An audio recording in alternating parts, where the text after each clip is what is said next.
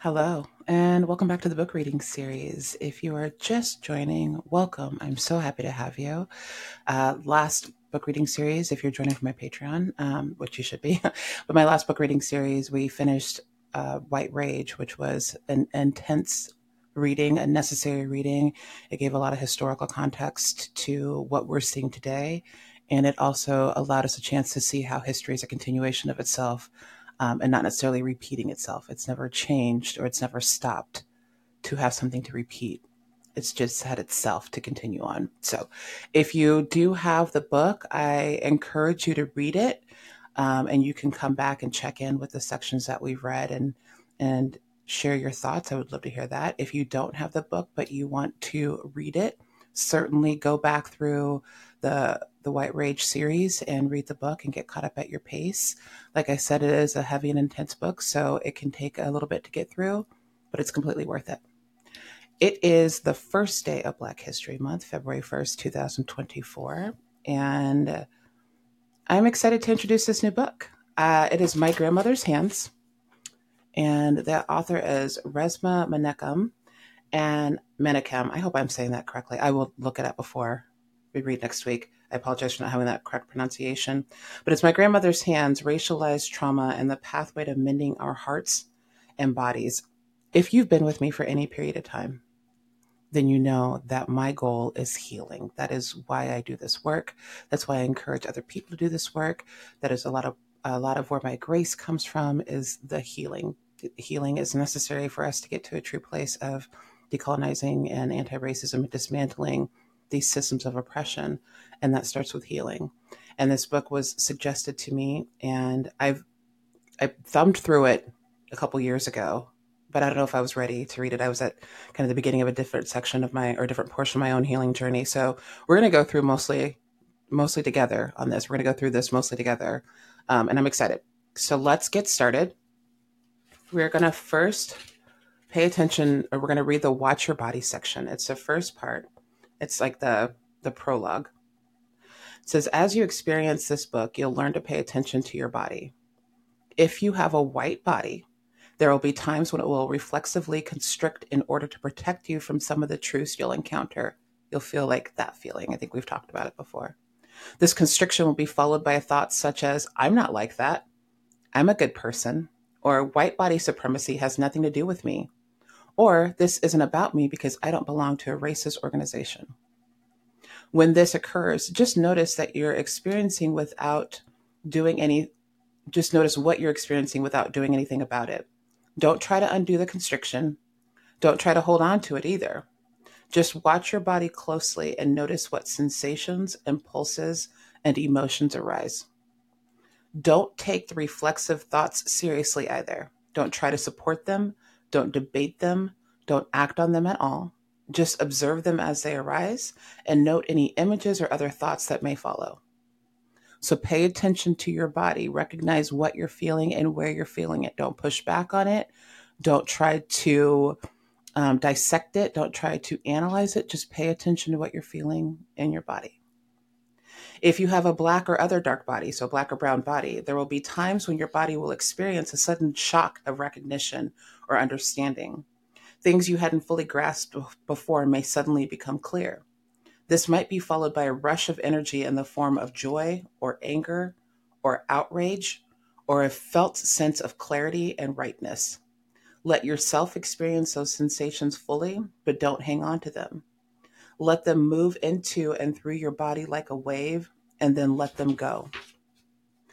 If you're a public safety professional, you may experience both sets of sensations and thoughts, a little bit of intersectionality. When one appears, allow it to flow fully into your body and mind without doing anything about it, then let it go like a steadily shrinking image in your rearview mirror. Whatever your profession or skin color, as you read this book, at times you may sense profound hope, relief, or both. Let yourself fully experience these as they arise. Then let them go as well. I want to clarify, when that says that you might feel hope and relief and then to let them go, that doesn't mean to let go of hope. That doesn't mean to let go of relief. It means as you're recognizing it in your body, don't dwell on those any feelings that pop up, don't dwell on those because they can shift and they can change. And if you find yourself too rooted in one particular feeling, it can make it difficult to allow the other feelings and emotions that will arise to come through and for you to truly feel them. So don't give up hope. Don't give up the hope for relief. Just recognize that it's going to flow in and out. The next part is acknowledging our ancestors, which is absolutely important, still part of the prologue. Our bodies exist in the present. To your thinking brain, there is past, present, and future. But to a traumatized body, there is only now. That now is a home of intense survival energy. Most of this book is set in the present, but small parts of it will trace two bloodlines of trauma from the past to the present. Real quick, this is from 2019. Or 2019, I believe. 2017, excuse me. First, we'll trace trauma as it was passed from one European body to another during the Middle Ages, then imported to the New World by colonists, and then passed down by many generations of their descendants. Second, we'll trace trauma as European colonists instilled it in the bodies of many Africans who were forcibly imported as indentured servants and later as property to the New World. They, in turn, passed down this trauma through many generations of their descendants. On this same soil, trauma also followed another earlier path, one that spread from the bodies of European colonists to the bodies of Native people, and then through many generations of their descendants. An estimated 18 million Native people were custodians of the North American continent when European colonists arrived. They and their ancestors had lived here for an estimated 14,000 years. Today, this same land contains over 204 million white Americans, over 46 million Black Americans, and just over 5 million Native Americans. The story of the unique arc of trauma in the Native American body is only now beginning to be told. I don't describe this arc except tangentially in this book. I hope a wise and compassionate Native writer soon will. In the meantime, I offer my respect and acknowledgement to the people who were stewards of this land long before folks from Africa and Europe made it their home. We're going to move into the first chapter. Excuse me, this is still kind of a prologue. It's Our Bodies, Our Country. As I write these words in early 2017, America is tearing itself apart. On the surface, this war looks like the natural outcome of many recent social and political clashes, but it's not. These conflicts are anything but recent. 156 years ago, they spawned the American Civil War, but even in the 1860s, these conflicts were already centuries old. They began in Europe during the Middle Ages, where they tore apart close to 2 million white bodies. The resulting tension came to America embedded in the bodies of Europeans, and it has remained in the bodies of many of their descendants. Over the past 3 centuries, that tension has been both soothed and deepened by the invention of whiteness and the resulting racialization of American culture. At first glance, today's manifestation of this conflict appears to be a struggle for political and social power. But as we'll see, the real conflict is more visceral. It is a battle for the souls and bodies of white Americans. It is a battle for the souls and bodies of white Americans. While we see anger and violence in the streets of our country, the real battlefield is inside our bodies. If we are to survive as a country, it is inside our bodies where this conflict will need to be resolved. The conflict has been festering for centuries. Now it must be faced. For America, it is an unavoidable time of reckoning. Our character is being challenged, and the content of that character is being revealed. One of two things will happen. Ideally, America will grow up and out of white body supremacy.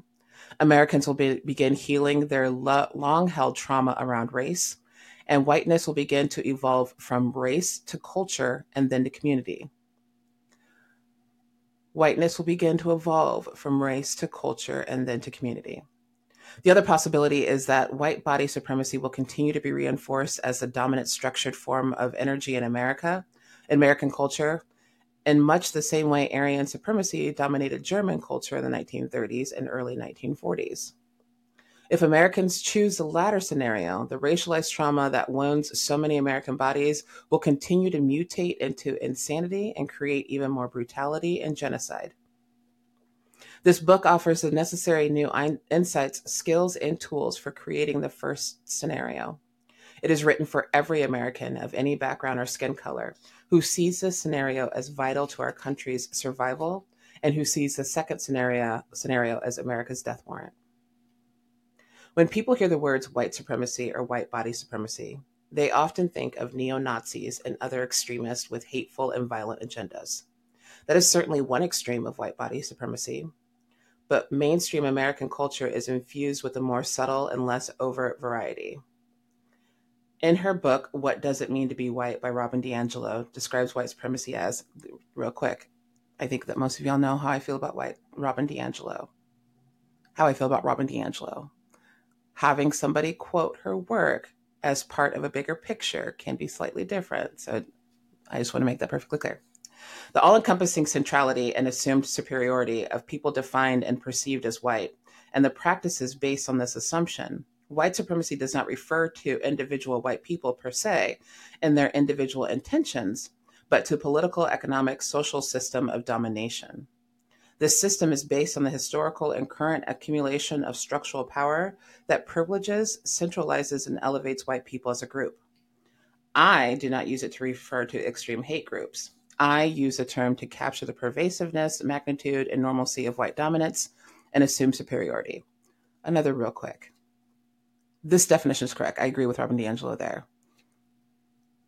I'm going to tangent, but I kind of speak in draft and go with what I'm thinking about. When I have spoken about Robin DiAngelo and why I don't suggest her book and my issues with her is because her work seems to stop at a definition and not a what's next. So this definition is great. This is a really good way to describe white supremacy. It's not just violent hate groups. We've talked about that. There's covert racism, overt racism, covert white supremacy, overt white supremacy. So to describe it as just a hate group minimizes the impact and where it can show up any place else. What this book is going to help us to do and to understand is what to do when we see that and what comes next after you can identify it. Identifying it is one piece, but we need to know what's next. Okay? One aspect of this type of white body supremacy involves seeing, quote, whites as a norm or standard for human and people of color as a deviation from that norm. An actress becomes a Black actress and so on, end quote.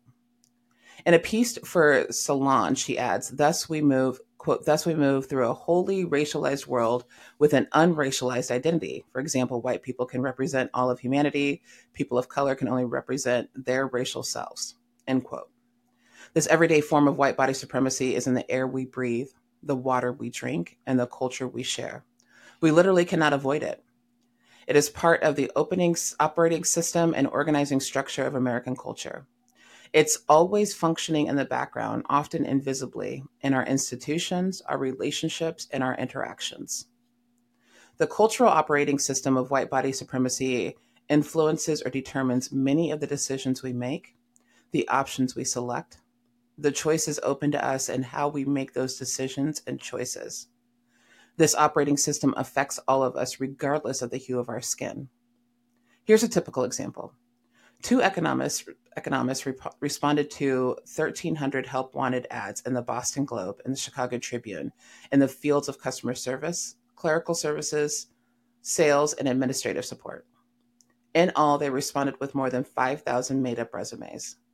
The names on those resumes were randomly assigned, but some, for example, Jamal Jones and Lakeisha Washington, sounded African American, while others sounded white, for example, Emily Walsh and Greg Baker. The researchers counted the number of employers who asked to set up interviews or get more information. The imaginary white candidates received interest from 1 in 10 employees. The imaginary African American candidates received interest from 1 in 15. Similar studies have since obtained similar results. Here's another recent example of everyday supremacy. My wife, Maria, purchased some household items at Walmart and was pushing her cart towards the exit. A Walmart employee stopped her, asked to see the sales receipt, and checked the items on the receipt against the items in her cart. Maria was thirsty, so instead of leaving the store, she bought a soft drink and sat down on a bench near the exit. Over the next 2 to 3 minutes, she watched as about 20 people left the store. The employee stopped to double check the receipts of all 8 of the Black customers who walked past, none of the non-Black ones. Understandably, my wife was not happy about this, and she told the store manager about it. The manager, who was white, was aghast. He immediately called over the employee, who was also white, and confronted her. She was surprised, apologetic, and a bit mortified. She insisted that she was not deliberately targeting Black customers, but only checking people randomly. My wife told me, quote, she seemed completely sincere. I believe that's what she genuinely thought she was doing, end quote. The employee was not targeting Black customers deliberately. She was targeting them unconsciously and reflexively. But the pain that such actions create for Black Americans is felt quite consciously. There are times where a bias will show up, and the bias will show up and the impact of that bias will cause harm to somebody else. When you're acting in response to a bias, especially an unconscious bias or subconscious bias, then you don't always know what that next move is going to be. You just have a thought that's in your head, that you've had in your head, that you believe to be true, and you act in response to that. That bias could have been given to you by any number of things, whether it is situational, whether it is passed down through your family, whether it is based off of one experience you had with one person, and that has now colored how you feel about an entire group of people. Sometimes the way that you respond is driven by that bias. So in this example, that employee quite possibly did not recognize at first that she was only checking the receipts of Black people. But that bias that's been implanted and embedded into her head, that Black people steal or Black people are up to no good, has her now singling out Black people to check their receipts. Relatively few white Americans consciously recognize, let alone embrace, a subtle variety of white body supremacy. In fact, there is often no way to measure or recognize it. Imagine a real Lakeisha Washington or Emily Walsh. She would have no way of knowing why any particular employer did not respond positively to her resume. Nor would my wife have noticed anything odd about the Walmart employee's actions if she hadn't stopped to relax and have a cold drink. For most Americans, including most of us with dark skin, white body supremacy has become part of our bodies. How could it not? It's the equivalent of a toxic chemical we ingest on a daily basis. Eventually, it changes our brains and the chemistry of our bodies, which is why, in looking at white body supremacy, we need to begin not with guilt or blame, but with our bodies. We're going to start with part 1, which is unarmed and dismembered. I'd like to try to keep these sections fairly short form, like 30 to 40 minutes, so we might not make it all the way through chapter 1, but we will be back next week to go through it. Chapter 1, Your Body and Blood, starts off with some quotes. No one ever talks about the moment you found that you were white or the moment you found that you were Black. That's a profound revelation. The minute you find that out, something happens. You have to renegotiate everything. That's by Toni Morrison. The next quote says, history is not the past, it is the present. We carry our history with us. We are our history. That's James Baldwin. The next quote says, there is deep wisdom within our very flesh, if we can only come to our senses and feel it. Elizabeth Benke. The last quote is, people don't realize what's really going on in this country. There are a lot of things that are going on that are unjust. People aren't being held accountable. This country stands for freedom, liberty, and justice for all, and it's not happening for all right now. Colin Kaepernick. When I was a boy, I used to watch television with my grandmother. I would sit in the middle of the sofa, and she would stretch out over 2 seats, resting her legs in my lap. She often felt pain in her hands, and she'd ask me to rub them in mine. When I did, her fingers would relax, and she'd smile. Sometimes she'd start to hum melodically, and her voice would make a vibration that reminded me of a cat's purr. She wasn't a large woman, but her hands were surprisingly stout, with broad fingers and thick pads below each thumb. One day I asked her, Grandma, why are your hands like that? They ain't the same as mine. My grandmother turned from the television and looked at me. Boy, she said slowly, that's from picking cotton. They've been that way since long before I was your age. I started working in the fields sharecropping when I was 4. I didn't understand. I'd helped plant things in the garden a few times, but my own hands were bony and my fingers were narrow. I held up my hands next to hers and stared at the difference. Mm-hmm, she said. The cotton plant the cotton plant has pointed burrs in it. When you reach your hand in, the burrs rip it up. When I first started picking, my hands were all torn and bloody. When I got older, they got thicker and thicker until I could reach in and pull out the cotton without them bleeding. My grandmother died last year. Sometimes I can still feel her warm, thick hands in mine. I'd made myself a note here. If you're familiar with the disparities, the medical disparities and medical racism, one of the things that we hear is that Black people don't feel pain, or we don't feel pain the same way that white people do. And beyond that, Black women don't feel pain in the same way that everybody else does. And when I read that section about how her hands have become so calloused and have become so stout and damaged essentially due to picking cotton, I think about, is that an origin of where medical racism showed up? Possibly. Is it one that's been discussed? I'm not exactly sure, but it would make sense. It would make sense to have Black people out in the field pulling cotton off of plants that is making them bleed to the point where their hands are so callous that doesn't happen anymore. Without thinking about why their hands are so callous, you're missing the fact that they were in pain first. So that was a thought that I had. For the past 3 decades, we've earnestly tried to address white body supremacy in America with reason, principles, and ideas, using dialogue, forums, discussions, education, and mental training. But the widespread destruction of Black bodies continues, and some of the ugliest destruction originates with our police. Why is there such a chasm between our well-intentioned attempts to heal and the ever-growing number of dark-skinned bodies who are killed or injured, sometimes by police officers? It's not that we've been lazy or insincere, but we've focused our efforts in the wrong direction. We've tried to teach our brains to think better about race. But white body supremacy doesn't live in our thinking brains. It lives and breathes in our bodies. Our bodies have a form of knowledge that is different from our cognitive brains. This knowledge is typically experienced as a felt sense of constriction or expansion, pain or ease, energy or numbness.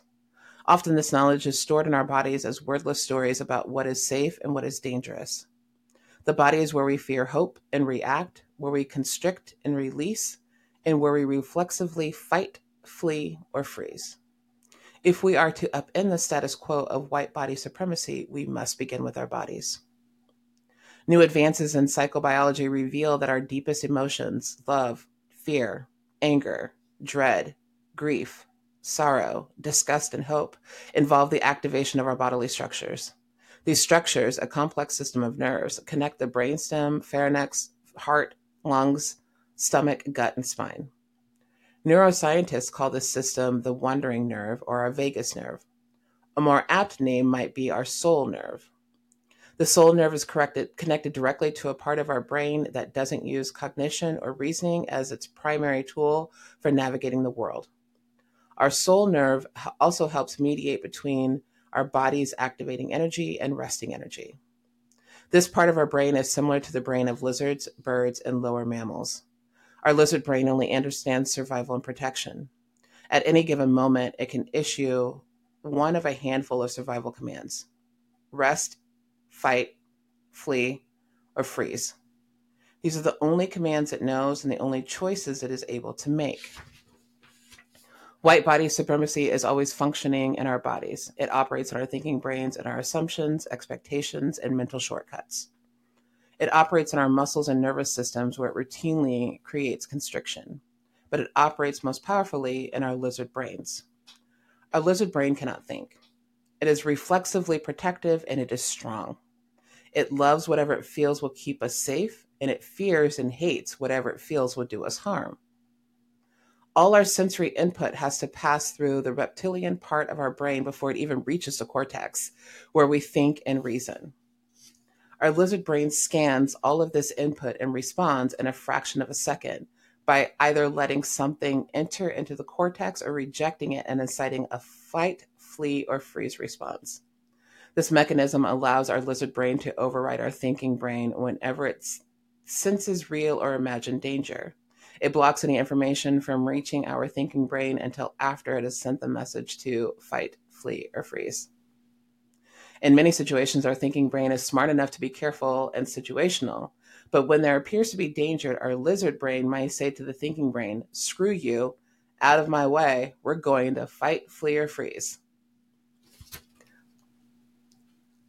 Again, if you've been with me for a while, you have heard me say to take a beat, take a breath, to relax before responding, especially as of late with some of the content that I've been releasing, is to take a breath. I'm going to say some things that's going to shock the system, right? Again, I do everything intentionally. So you hear something that shocks your system.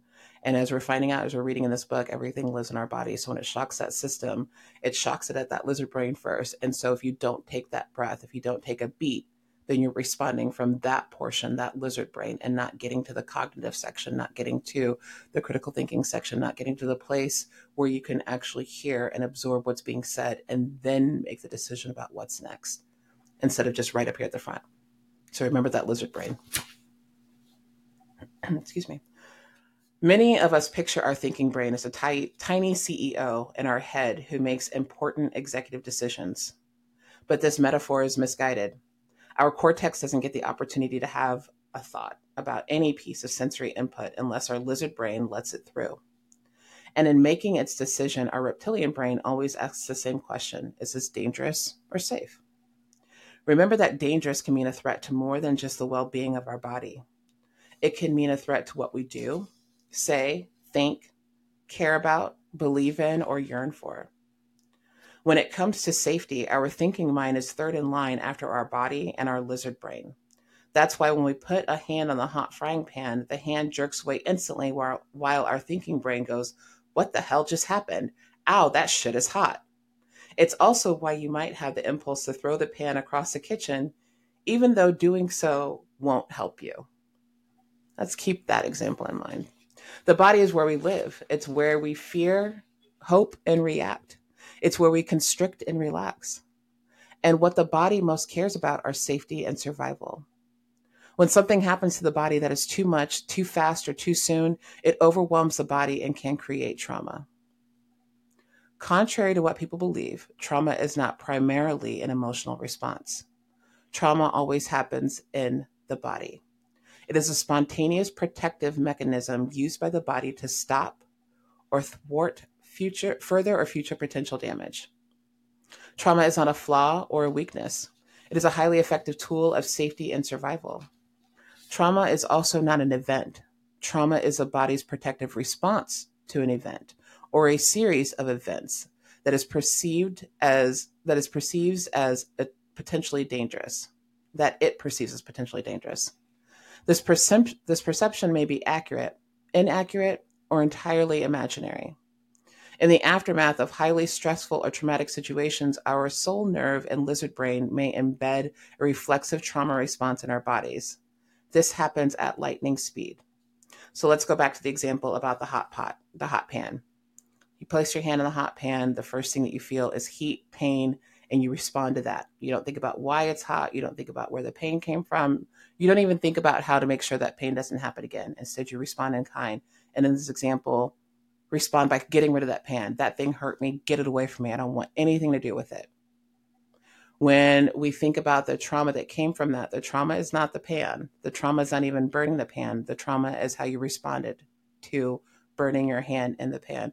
You were traumatized by that instant feeling of heat, that searing pain. You were traumatized by the fact that you were upset about that pain and you didn't understand where it came from because you hadn't made it past your lizard brain yet. And because it hadn't made that past that lizard brain yet, what's happening is that trauma is now settling into your body, into your brain. So the next time that you come around a hot pan, you might not want to be anywhere near it because your body recognizes that pain that you felt when you were near the pan. The trauma is again responding to the pain that you felt. And that trauma is not allowing you to think about, okay, how did we get here? Why did my hand hurt? What do we need to do next? Is it really the pan?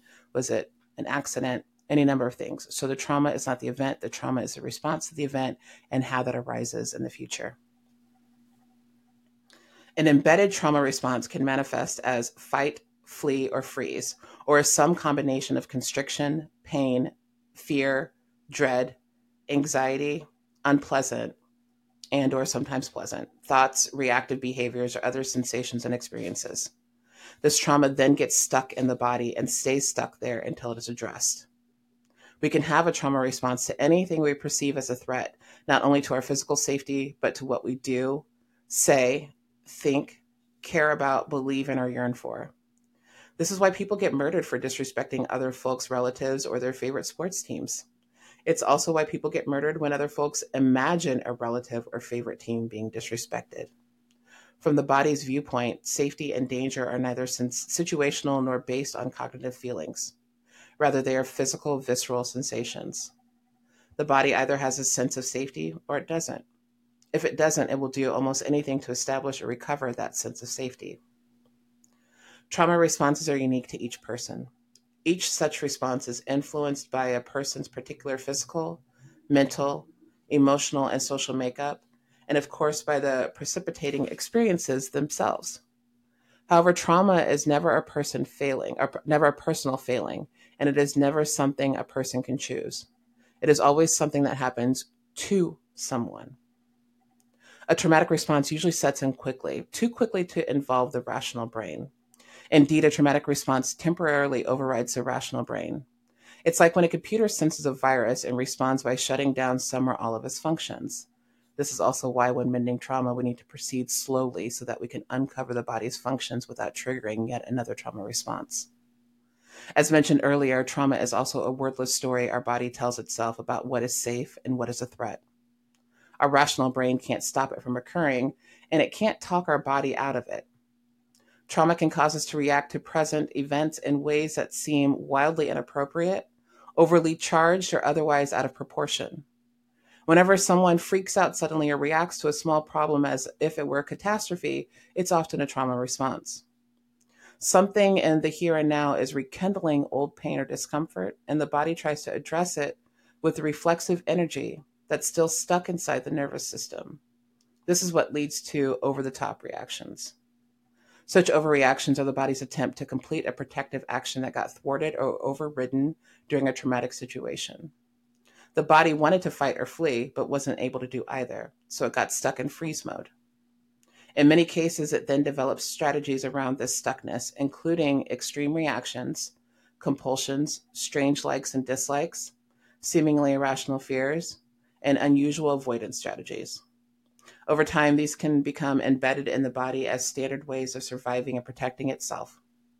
When these strategies are repeated and passed on over generations, they can become the standard responses in families, communities, and cultures.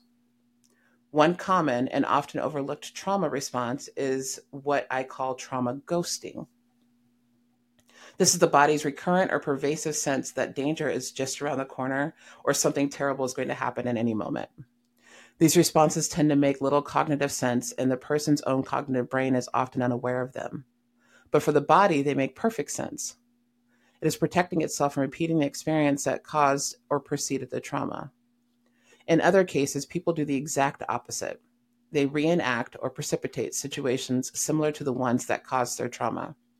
This may seem crazy or neurotic to the cognitive mind, but there is bodily wisdom behind it. By creating such a situation, the person also creates an opportunity to complete whatever action got thwarted or overridden. This might help the person mend the trauma, create more room for growth in his or her body, or their body, and settle their nervous system. However, the attempt to reenact the event often simply repeats, reinflicts, and deepens the trauma. When this happens repeatedly over time, the trauma response can look like part of the person's personality. As years and decades pass, reflexive traumatic responses can lose context. A person may forget that something happened to him or her or them, and then internalize the trauma responses. These responses are typically viewed by others and often by the person as a personal defect. When this same strategy gets internalized and passed down over generations within a particular group, it can start to look like culture. Therapists call this a traumatic retention. Many African Americans know trauma intimately from their own nervous systems, from the experiences of people they love, and most often from both. But African Americans are not alone in this. A different but equally real form of racialized trauma lives in the bodies of most white Americans. And a third, often deeply toxic type of racialized trauma lives and breathes in the bodies of many of America's law enforcement officers. All three types of trauma are routinely passed on from person to person and from generation to generation. This intergenerational transmission, which more aptly and less clinically I call a soul wound, occurs in multiple ways.